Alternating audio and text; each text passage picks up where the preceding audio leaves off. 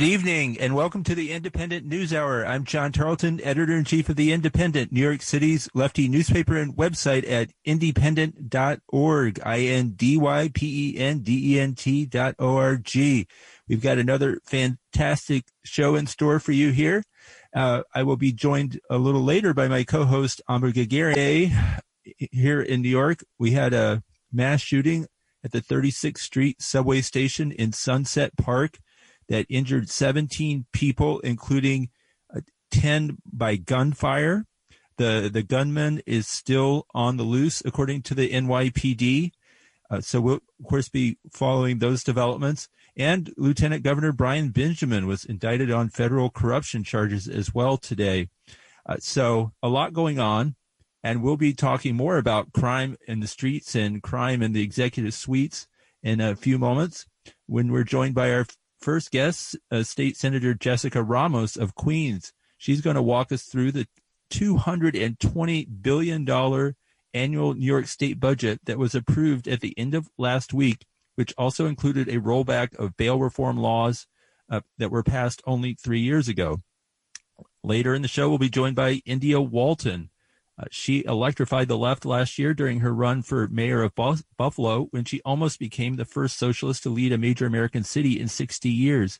She's now very involved in the movement to push President Joe Biden to cancel $1.7 trillion in student loan debt for 45 million Americans. So we're excited to have her join us in a little while. And we'll also hear from housing activists at the Ridgewood Tenant Union. A lot's been going on out there recently. And also we have special guests all the way from Barcelona, Spain, from the housing movement there that's done a lot of exciting organizing over the last 13 years. And they're visiting New York this week. So we're excited to have them join us later in the show. But first we turn to Albany, where legislators approved a $220 billion state budget at the end of last week. The measure also included a rollback of bail law reforms passed in 2019 and also included a $600 million public subsidy for building a new stadium for the Buffalo Bills football team. Joining us now to talk about all this and more is State Senator Jessica Ramos. She's in her second term representing Senate District 13, which encompasses several working-class immigrant communities in western Queens, including Woodside, Jackson Heights, Elmhurst, and Corona. Senator Ramos, welcome back to WBAI Radio. Hey, John, it's so good to hear you. Thank you so much for having me again. You bet. It's always great to have you join us. Before we go into the talking about the state budget, any initial reaction to today's shooting in Sunset Park? Yeah, I mean, I'm completely heartbroken, as I'm sure you are, and every New Yorker today that feels unsafe on the subway. I think ultimately the lesson here that a lot of us are learning is that we can't put all of the burden of public safety on our police officers. It doesn't make sense. They're not there necessarily at the moment in time when these situations take place. And the only way that we can prevent these acts of terrorism and wrongdoing and harm that others might cause is really taking care of the mental illness that is plaguing our state, because we've ignored it after we've come out of this pandemic. We know that keeping people housed, providing them with health care, providing them with good union jobs and education, all of these things are what contributes to our public safety. I mean, we've never had more police officers on the ground than ever before, and yet we're still seeing these acts, these terrible situations happen. So I think we have to get a lot more serious about public safety. Right. Well, thank you for sharing that. Yeah, we certainly can't have a cop in every corner, even if that was what we wanted to spend our money on.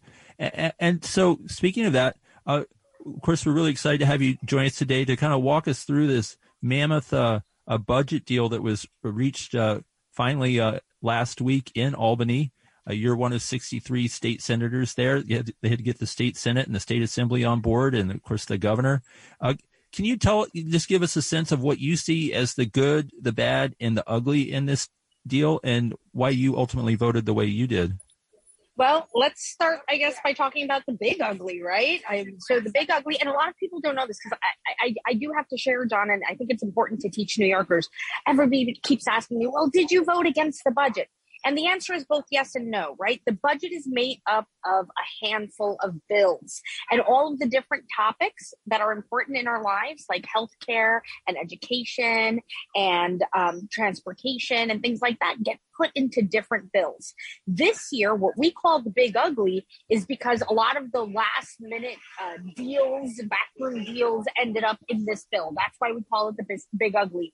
And this year, it was what we call the ELFA bill. So it's Education, Labor, and Family Assistance. It's where we got a raw deal for CUNY. Not enough, not the CUNY New Deal that we were looking for. We didn't get the child care expansion that we were fighting for either. That is so critical for our economy to get back up and running, not only to help parents get back on their feet, but also for child care workers to finally make an effing living wage. Seriously. And this is where, of course, those bail reform rollbacks were snuck in, and in addition to a lot of other things. So I couldn't vote for that bill because it's just not right. But I did vote for the others. I think we've been very critical about the stadium that was put in last minute, and also the $345 million slush fund that was created for Long Island senators last minute. That's coincidentally the same amount of money we were fighting for coverage for all, since we couldn't get the New York Health Act done. I mean, it's not like we just came out of a ginormous, global pandemic or anything. And I'm not even sure we're out of it. Yeah. So, so you were one of only 5 Democratic state senators, I understand, to vote against the big ugly, and that's in a caucus of 43 Democratic senators. Why do you think you were in such a distinct minority, and why so many of your Democratic colleagues were willing to go along with this? And that's one big sigh. One big sigh. Is courage that hard to come by? Well, I don't know. I think I would hope that people are as responsive to the realities of their district as possible. I know when I talk to my constituents, when I talk to my neighbors, they're worried about us not being able to keep people housed. They're worried about us not having a sufficient response to a healthcare calamity that we just went through. And that's why, my big speech on the floor was all about the New York Health Act, actually, despite it not being my bill. It's crazy to think, we lost 50,000 New Yorkers. We had a whole nursing home scandal, and we still can't get that right. We still can't get the fair pay for home care workers that we were looking for. We got a paltry $3 over the course of 2 years. And, there's a lot more work to do. But, those last minute monkey wrenches that the governor threw in negotiations that were already, of course, very, very clandestine, right? And kind of happening in the cloak of the night doesn't help. So here we are in a place where we have to double down on our fight. I mean, do you think, some of your colleagues were just afraid of being tarnished as soft on crime if they didn't join in with this? Because there was a lot of opposition to rolling back bail reform and discovery reform when Eric Adams marched up to Albany in February. So what changed? Well, there's a ton of misinformation out there about bail reform, unfortunately. It's like everybody likes numbers until they don't actually support their narrative. And so, we wanted to make sure that we were making a data-based, information-driven decision here. And unfortunately, the narrative that has been painted in the media has far surpassed public, the narrative of that's actually supported by the numbers. So I think that did not help us in certain districts. And a lot of people felt that we had to do something. And the unfortunate reality is that now we've set bail, in essence, for a lot of crimes of poverty. So, we're actually perpetuating poverty in that if somebody is, for example, stealing, some medicine, Dimetap or something from Rite Aid, well, then somehow they're going to be held at Rikers if they can't post bail. And you know what that means? That means that they might lose their apartment. That means that they might lose their job. That means that they might lose custody of their children. That perpetuates these cycles that just keep our families down. And so I don't think it was the right thing to do. And I'm disappointed that others don't see that.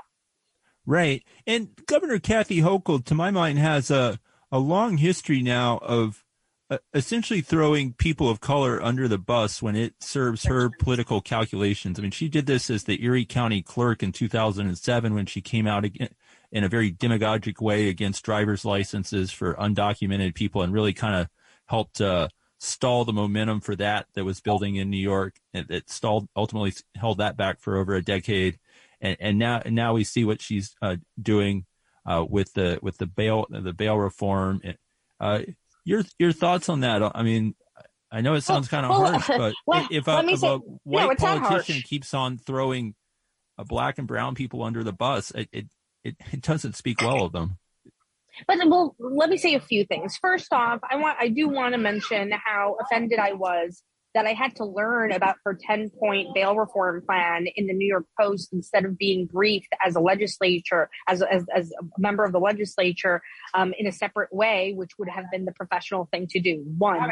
Two, I do think that, and I actually held a press conference to this effect a few days before we voted for the budget, saying that, a lot of the consequences that we will have to bear out of this budget actually falls on women of color, on Black women, on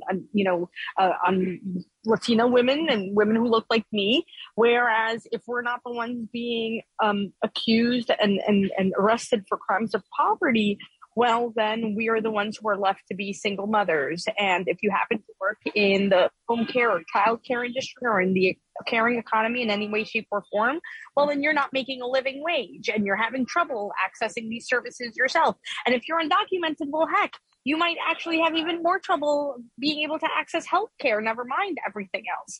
And so, again, it's very hard to justify this budget when it's not actually responsive to the challenges that were presented to us, during the pandemic. It's just not a budget that responds to the moment.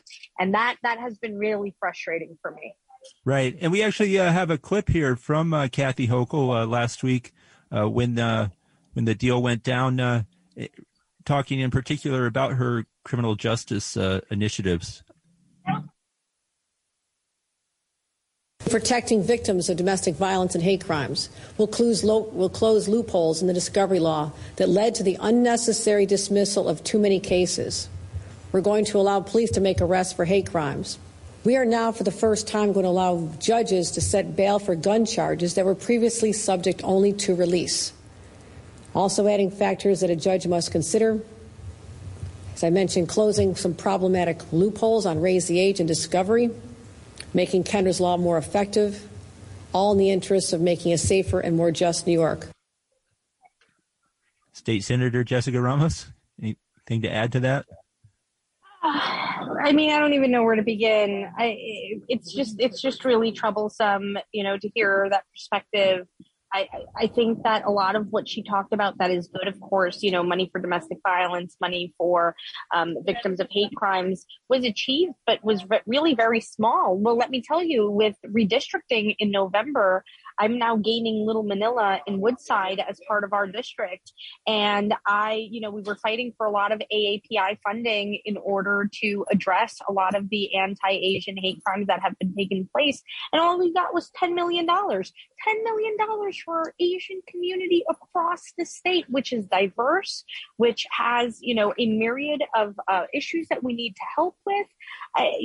Even for the transgender community, it's historic that we managed to win a budget line item, but $1 million doesn't begin to address the disparity in that in every $100 that we allocate for the LGBTQ community, actually only 4 cents goes towards our transgender neighbors. It's unjust. It is unequal. It does not speak to the wellness that we need to provide for our neighbors. So I'm a little, this is, there was so much, but there's money out there especially with a budget that had a surplus, such a much better way to actually figure out how we can invest in our communities and not throw away money on a stadium, on a slush fund, and other things. Yeah, that stadium deal kills me. I mean, it's not only $600 million lifted out of our pockets and handed to this multi-billionaire family in Buffalo that owns the football team, but John, this guy made his money, became a millionaire, fracking gas. Okay? It's, this man harmed our planet. And now, because I don't think people realize that, we're giving money away to someone who has already done us harm. And it's just, it's unfathomable to me that at a time when 1 in 5 New Yorkers is starving, they go to sleep hungry every night, and we see the effects of homelessness in our streets and everything, but this is where we're putting our money. And I'm a good union girl. I love good union jobs, and I know that the project is going to be built union, and I believe it's going to be operated union. But you know what? This is not the moment for those type of initiatives. This is the moment to feed our people and house our people. Yeah, no, public works boondoggles are not the best way to build the union movement in my book. But and just to say about this stadium, I mean, they have a functioning stadium as it is, and this new stadium is going to have 20,000 fewer seats, but it's going to be loaded with luxury boxes for the corporate class to use, which is what the team owners want. And as a bit of a sports ball fan here, and I know you're a big Mets fan, but the Buffalo Bills will only play 8 games a year there and maybe a playoff game every once in a while. But most of their fans will never be able to afford to even enter this stadium. It's the most classist, gross project I could imagine. Let's also not forget, the biggest criticism of the NFL based on their lack of diversity and their own controversies with regard to how they choose coaches and the like. So we're not even upholding a reputable, organization here. And I actually get a few questions. So even from some of my constituents who happen to be football fans, who ask me, what would I have done, when Citi Field was built? Would I have supported that subsidy? And I don't think so. I don't think I would have been able to justify it if the situation of our economy was this one. Right. And you're a longtime Mets fan. Born and raised, baby. Let's go Mets. Opening day on Friday. And born to suffer, but know. Well, Pete Alonso could improve his defense a little bit. That would make me very happy. But we've been doing pretty well this week. We'll see what our home opener looks like this Friday. Right on. Well, before we have to go here, I mean, one other part of the state budget talks that really kills me is, I mean, there's been reporting in the Albany Times-Union, which covers the state capitol very closely, where they got access they're fantastic. Access to a cache of emails from Kathy Hochul's office, very explicitly showing major donors essentially being escorted or directed from top campaign staffers to top advisors in her executive office, where they would go about seeking the favors they had come for. Your thoughts on that and the continuing pay-to-play culture in Albany?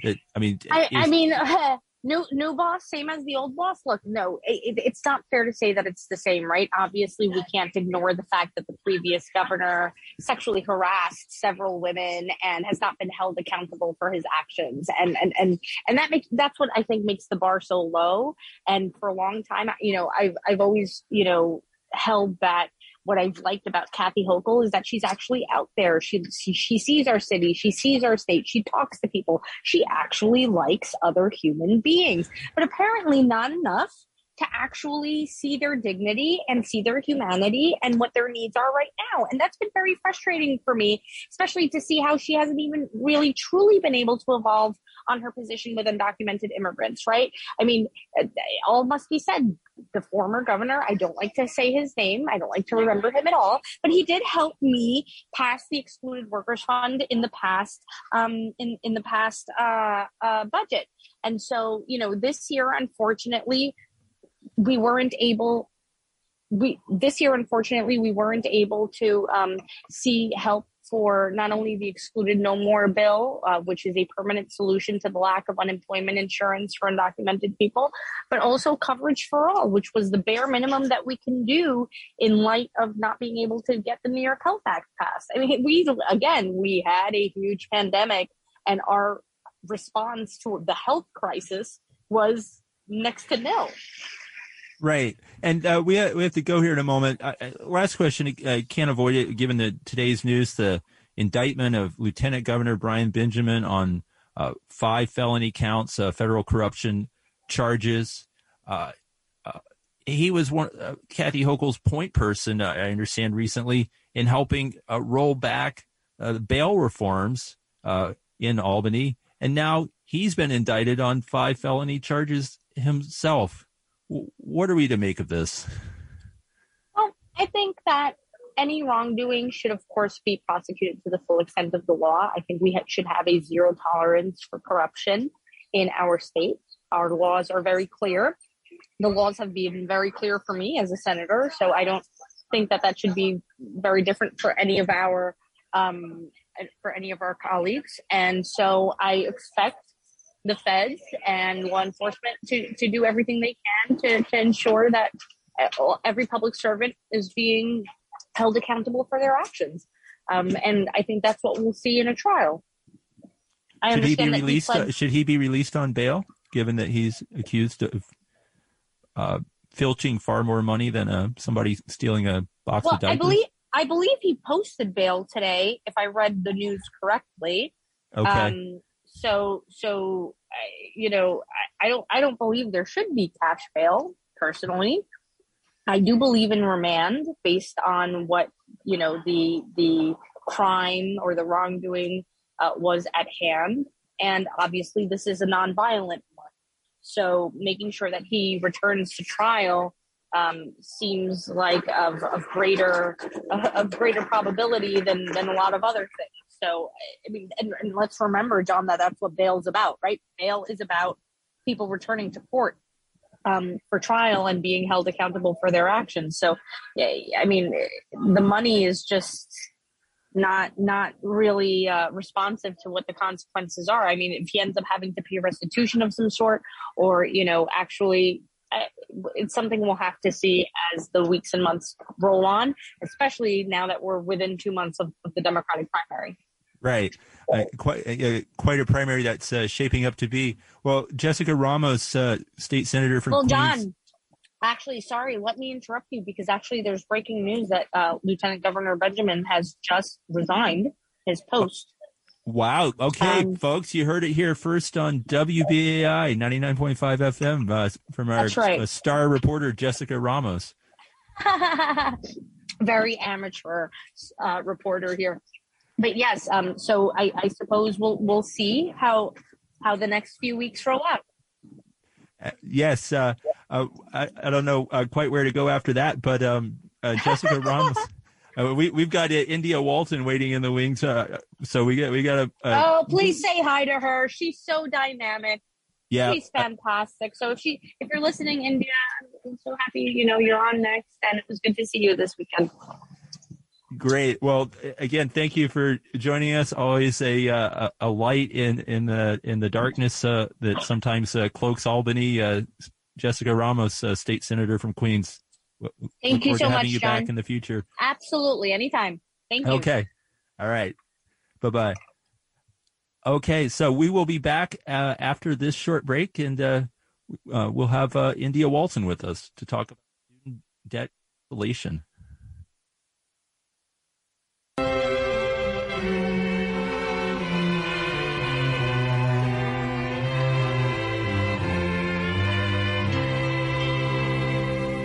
See the little brown girl, she's as old as me. She looks just like chocolate.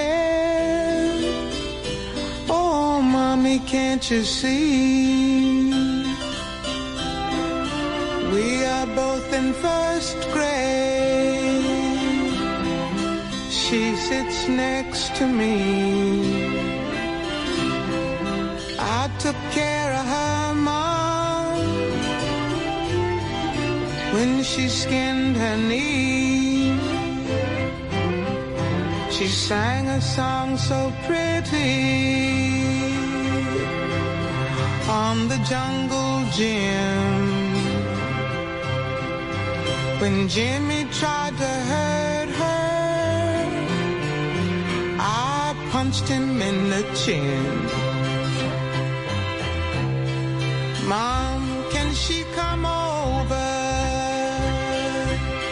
to play dolls with me? We could have such fun, Mom. Oh, Mom, what'd you say? Why not? Why not? Oh, I see.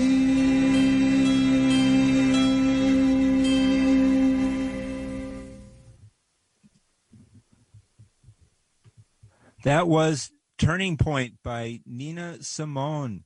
You're listening to the Independent News Hour on WBAI 99.5 FM. I'm your host, John Tarleton, and I'm now joined by co-host Amba Gagarian. Hi, yes, I'm Amba Gagarian. Thanks, everybody, for listening to WBAI 99.5.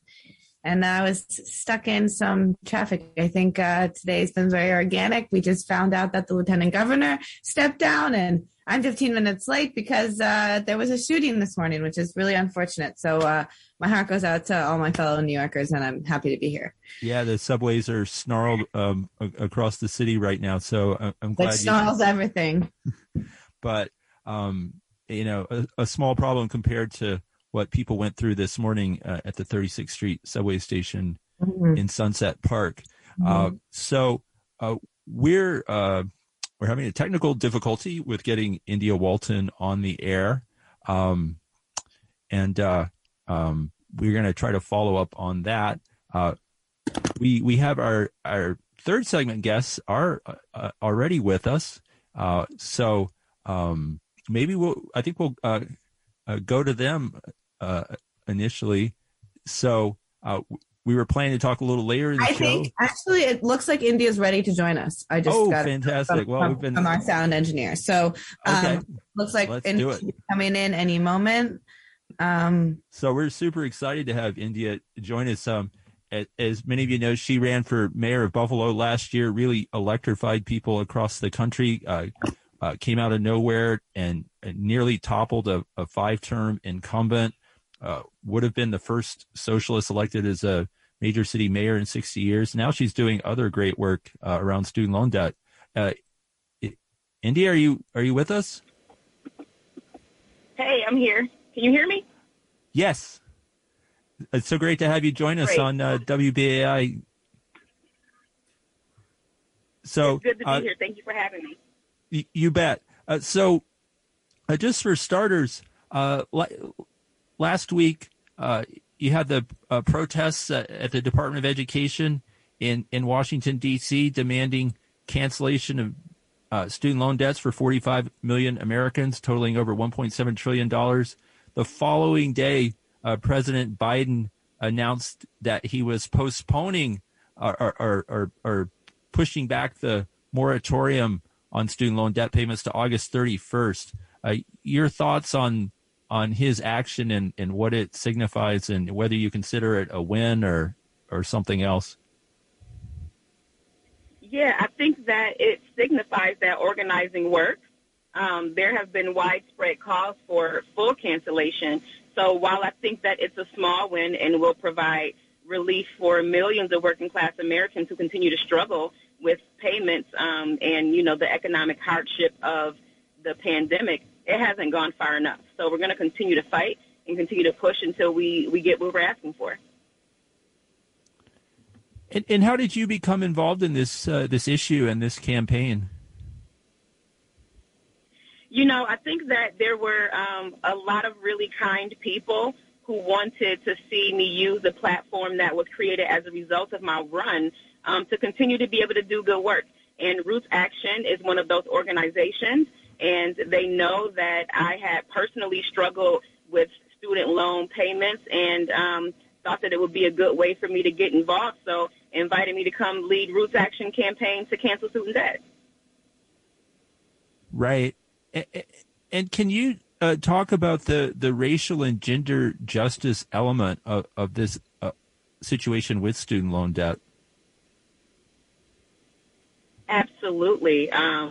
We know the data tells us, and multiple studies have confirmed, that Black women overweight more student debt and are paying far more in interest. Most of our interest payments, most of our payments are going to interest and very little to principal. And that debt cancellation is really a matter of economic, racial, and gender justice. I think about myself personally, and having my debt canceled means that I can think about paying for college for my own children, that I can think about purchasing a home, and that the income that comes into my house are going to put toward things that are a lot more generative is the word that I'm looking for, generative than paying off interest on federal student loans. Right, and we're going to go to a clip here, India, of the president, explaining that the loans will not be made to be paid for a little while. But sorry, we're having a technical difficulty here for a second. I'm just trying to figure out which clip we're going to. Let's go to Biden sought one. And hear the president speaking about loan forgiveness. This should be him on the campaign trail.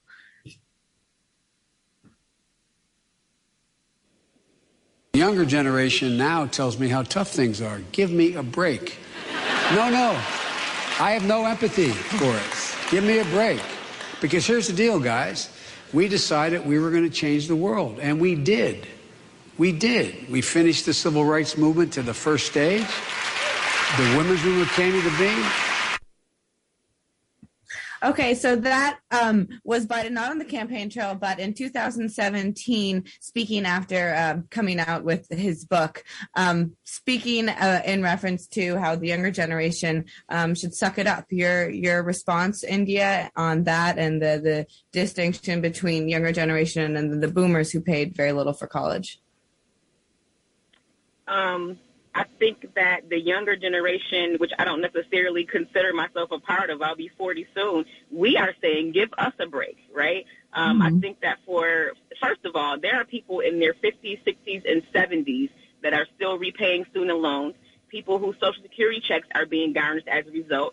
So this is not only a young person's issue, but I believe that in the greatest nation in the world, we all deserve an education, and it shouldn't strap people with thousands and hundreds of thousands of dollars in debt in order to get there. Our National Brain Trust is one of the best things that we have going, and we should be making investments to make sure that our people can be educated at little or no cost.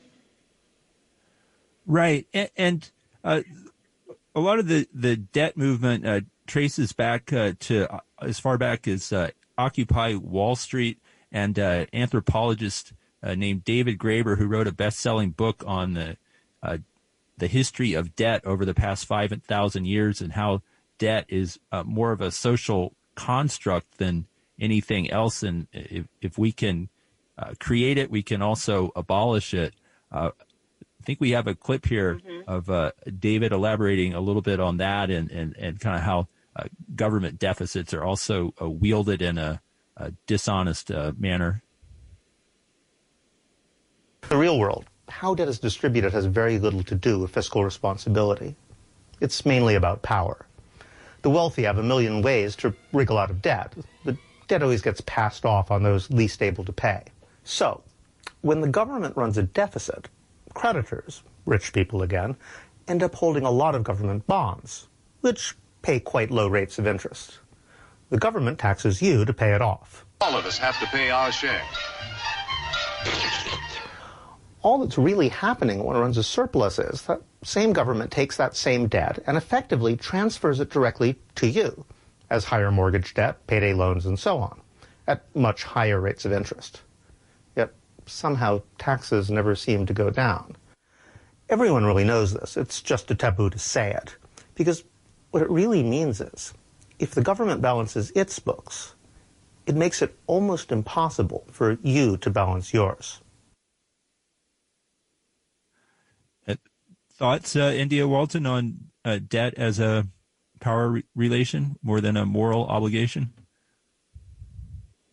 I think that is spot on, and I think that the shame and the stigma from carrying debt, whether that be student debt, medical debt, or consumer debt, has created a subclass of people where we're meant to be ashamed. I mean, I think of the way I was disparaged in the media for having parking tickets, right? And while a parking ticket is not a student loan, it is a debt that I owe to the city of Buffalo for using a public street that public money goes to maintaining, right? And there were people who actually said that they wouldn't vote for me because I had unpaid parking tickets.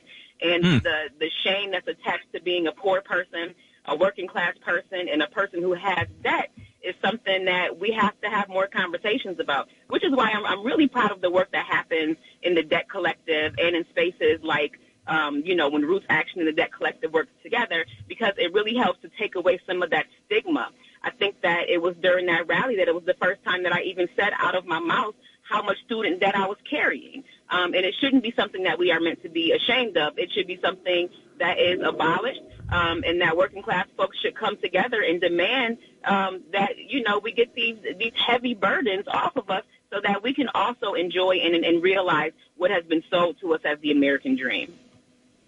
And go into a little bit more detail of how transformative that could look, India, abolishing debt first off for students, but then maybe in other sectors as well. I'm thinking about folks who are delaying retirement. I'm thinking about people who are unable to purchase homes, who have delayed starting families. And a lot of people are citing their debt burden as a reason for those things. And to know that during the pandemic they can be on pause basically in perpetuity. It's been 2 years. Why not cancel it? If we're looking to stimulate the economy, if we're looking for a just recovery from the pandemic, the one thing that will help immediately improve American purchasing and consumer power, help housing rebound, help people find secure housing is debt cancellation, is wide and broad debt cancellation. But knowing that the president has executive authority to cancel student debt today is a really good place to start. Right. And it's the same authority that he used to push back the moratorium is the same authority he has to cancel the whole shebang. And he acts like he doesn't have the power. It's the same authority. But I mean, again, I think this is not only about his unwillingness to do it, but it's also about structures of power and who our elected officials often find themselves accountable to. And while he's saying young people should suck it up, young people put him in office, not the refinancers that he's being held accountable to, but he should be being held accountable to the voters. And like I said before, 45 million of us are experiencing these issues, and we also vote. Yeah, hopefully he gets the message. It seems like one of the few things he could do to change some of the dynamics around the midterm elections and potentially very low Democratic voter turnout. And, it seems like he's afraid that he's going to get criticized by people who say, well, I paid my student loans back. Why are you letting these other people off the hook? But, I think about that. I'm like, well, if somebody's suffering from cancer, are we not supposed to try to develop a cure because other people died of cancer? Right. That's our culture of rugged individualism. If I could do it, it means that you should too. It's that we have found a better way. And we also haven't talked about how inflated tuition is and how there are private colleges and universities that are also preying on people. There is just not the way it used to be. You used to be able to pay your tuition with a summer job, and it's not that way anymore. Right. And so I guess two last questions. One, since you're a native of Buffalo, with the conversation we just had with Senator Ramos, any thoughts on the $600 million being spent on the football stadium instead of maybe helping CUNY and SUNY students? And then what can people do to get involved with this campaign to end student debt? Yeah, I am a lifelong Buffalonian, lifelong Bills fan, and I believe that spending $650 million in New York State taxpayer money to subsidize a stadium for billionaires who don't even pay into the same system they're benefiting off of is a miscarriage of justice. SUNY and CUNY students could use it. We need affordable housing across the state.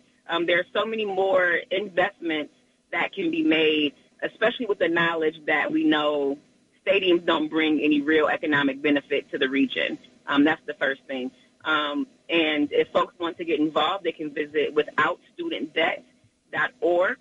They can sign the petition. They can stay abreast on direct actions that happen often in collaboration with many other members of a broad coalition who are calling for student debt cancellation. And they can share their own stories of how student debt has impacted their lives. Okay, well, we'll have to leave it there. But India Walton from Roots Action, leading a campaign without student debt. Thank you so much for joining us this evening on WBAI Radio. Thanks a lot. Have a great evening. You too. All right, we'll be back after this short break, and we're going to talk with housing justice activists from Ridgewood all the way to Barcelona.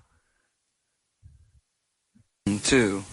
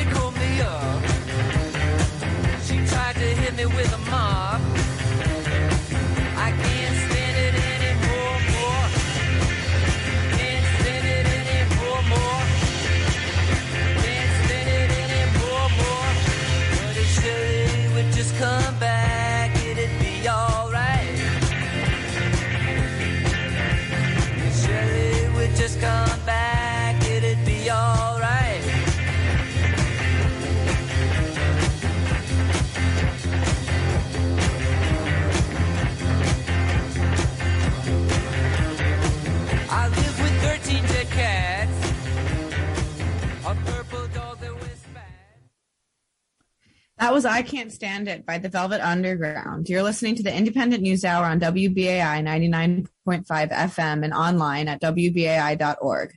I'm Amba Gargarian here with my co-host, John Tarleton. Now, turning to our third segment, at the end of March, Mayor Eric Adams announced he'd have all of the city's homeless tent encampments evicted by April 1st. While he didn't meet his deadline, he's still fulfilling his promise, sending the NYPD to clear essentially all tent encampments in the 5 boroughs. These dramatic sweeps leave houseless people without their belongings or a place to stay. Some have been offered beds and shelters, but many are outspoken about how punitive and cramped the shelter system is. Tenant unions, mutual aid groups, anarchists, and houseless communities themselves have been fighting against the sweeps, but there's often little to be done.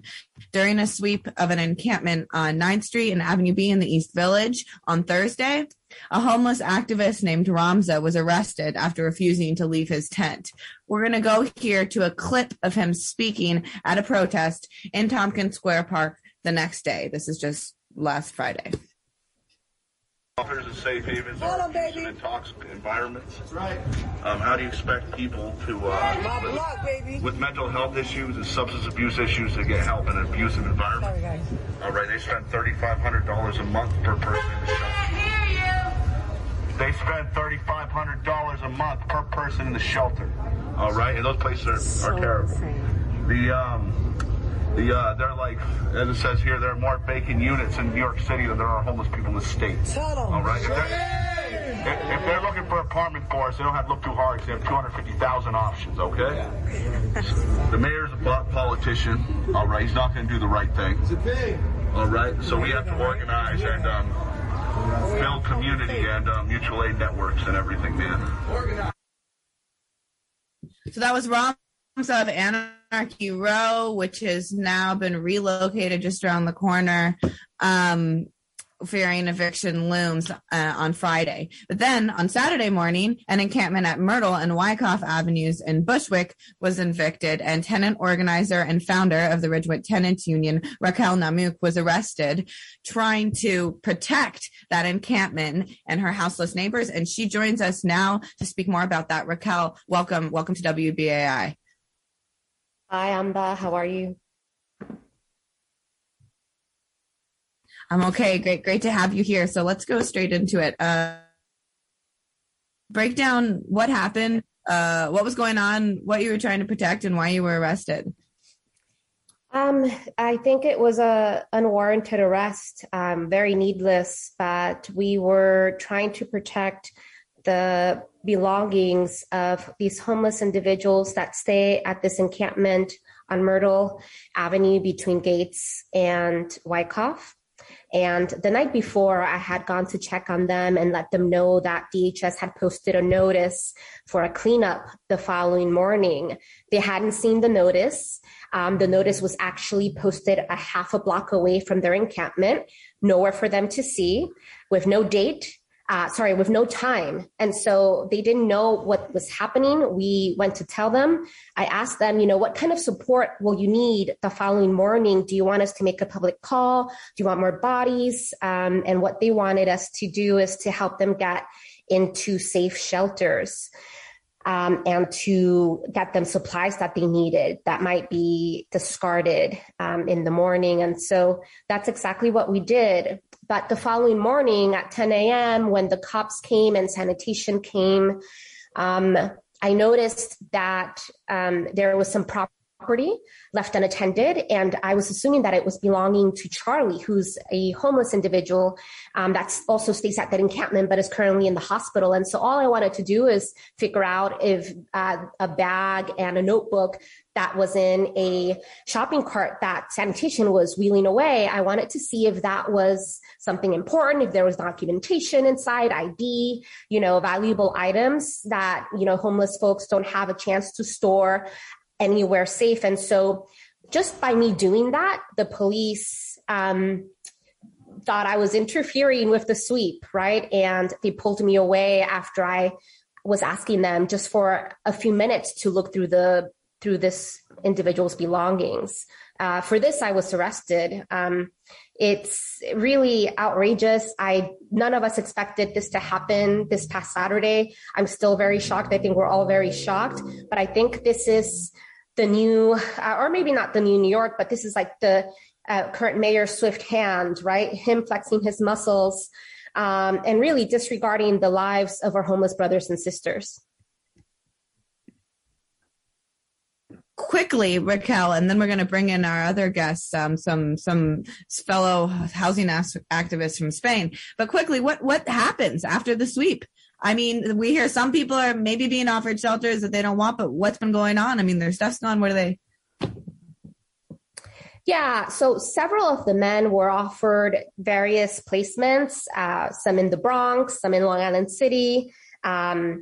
And a couple of them actually took those placements. We're not really sure what will happen afterwards. Most individuals, as you all probably know, don't want to go into unsafe shelters, which is why they're in the streets, right? Folks decide to stay in the streets because it's a safe sanctuary for them that they call home. And for the city to be tearing up these homes,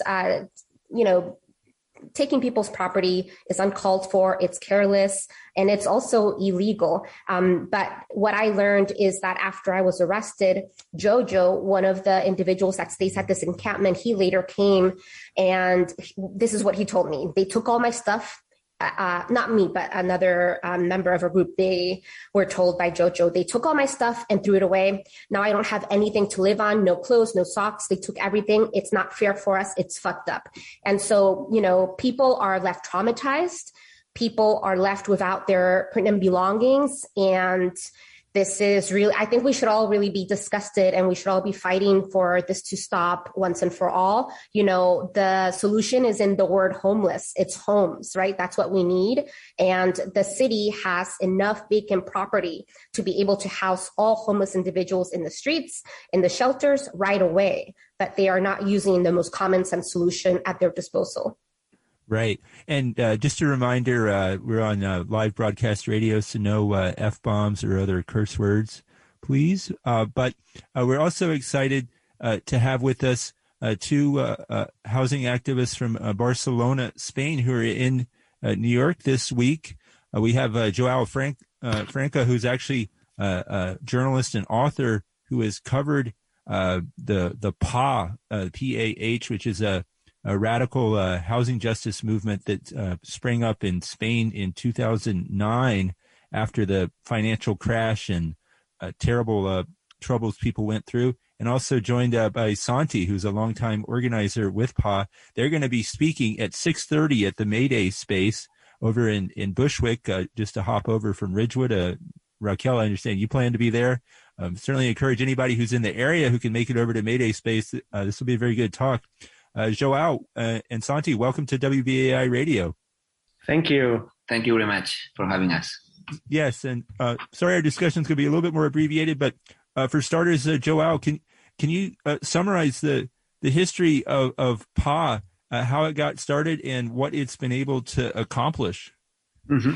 So PAH is a movement that started in 2009 in Barcelona, to respond to the housing crisis tied to the mortgage crisis, tied to the 2008-2009 financial crash. And people started losing their houses in Spain because the government had always said people should buy a house to access their right to housing. And you had very bad conditions for renting. But when the system crashed, people could not pay for their debts, and the bank was evicting them.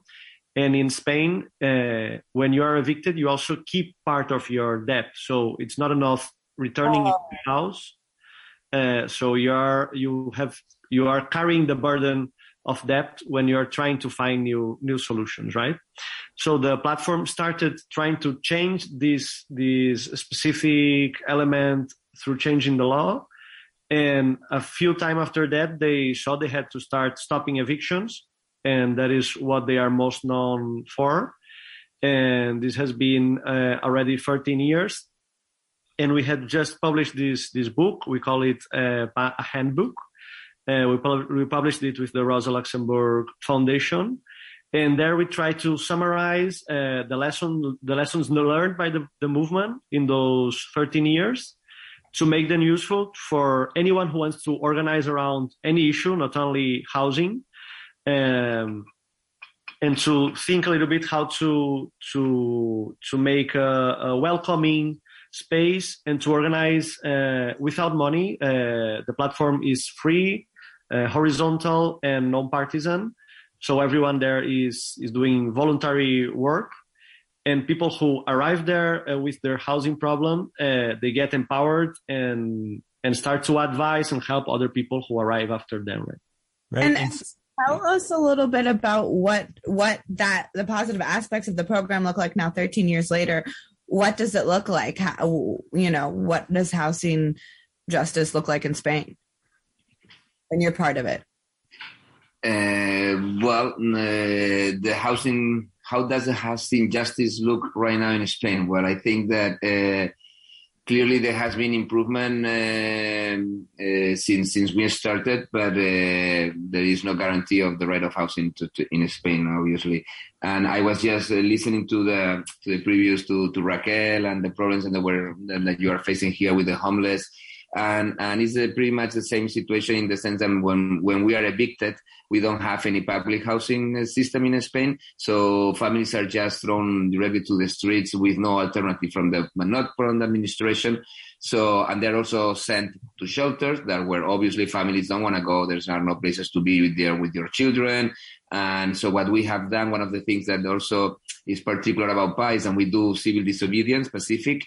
And you were talking about all these empty homes that you have in New York. Well, we consider those empty houses in Spain, the ones that are in the hands of the banks, and the banks have been bailed out by with public money, that those are public housing. So what we do is we squat. We just open the doors of those houses from banks and vulture funds, and we put families to live there. And once they are there, we ask for a rent because we want to pay a rent, but we want to pay a rent that is affordable. And that started like a crazy idea that we implemented.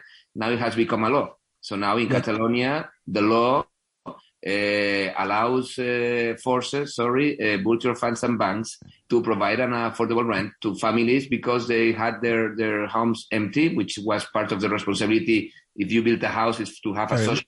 We have 15 seconds. Okay, sorry.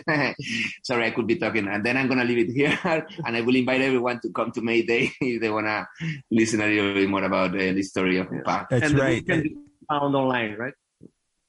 Yes. You can find it online, yes. Okay, right. And at Rosa Luxemburg Foundation, for sure, I'm sure they're a great resource. Speaking at Mayday Space at 6:30, hustle over there if you can. I know you'll be speaking at the New School also on Thursday. And then you'll continue your tour, I think, to Philadelphia on Saturday. And also just want to let people know that you can find the Ridgewood Tenants Union at ridgewoodtenantsunion.org. They're doing a lot of great work, also fighting the capitalist housing system in their community.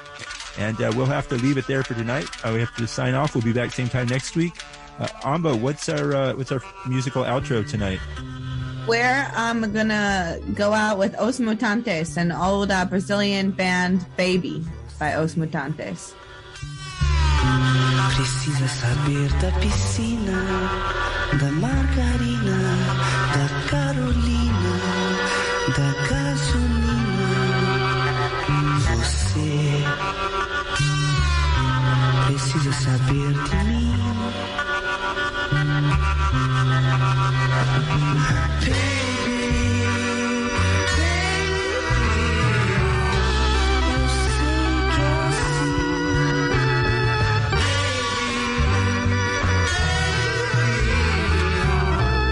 We are on the wrong road.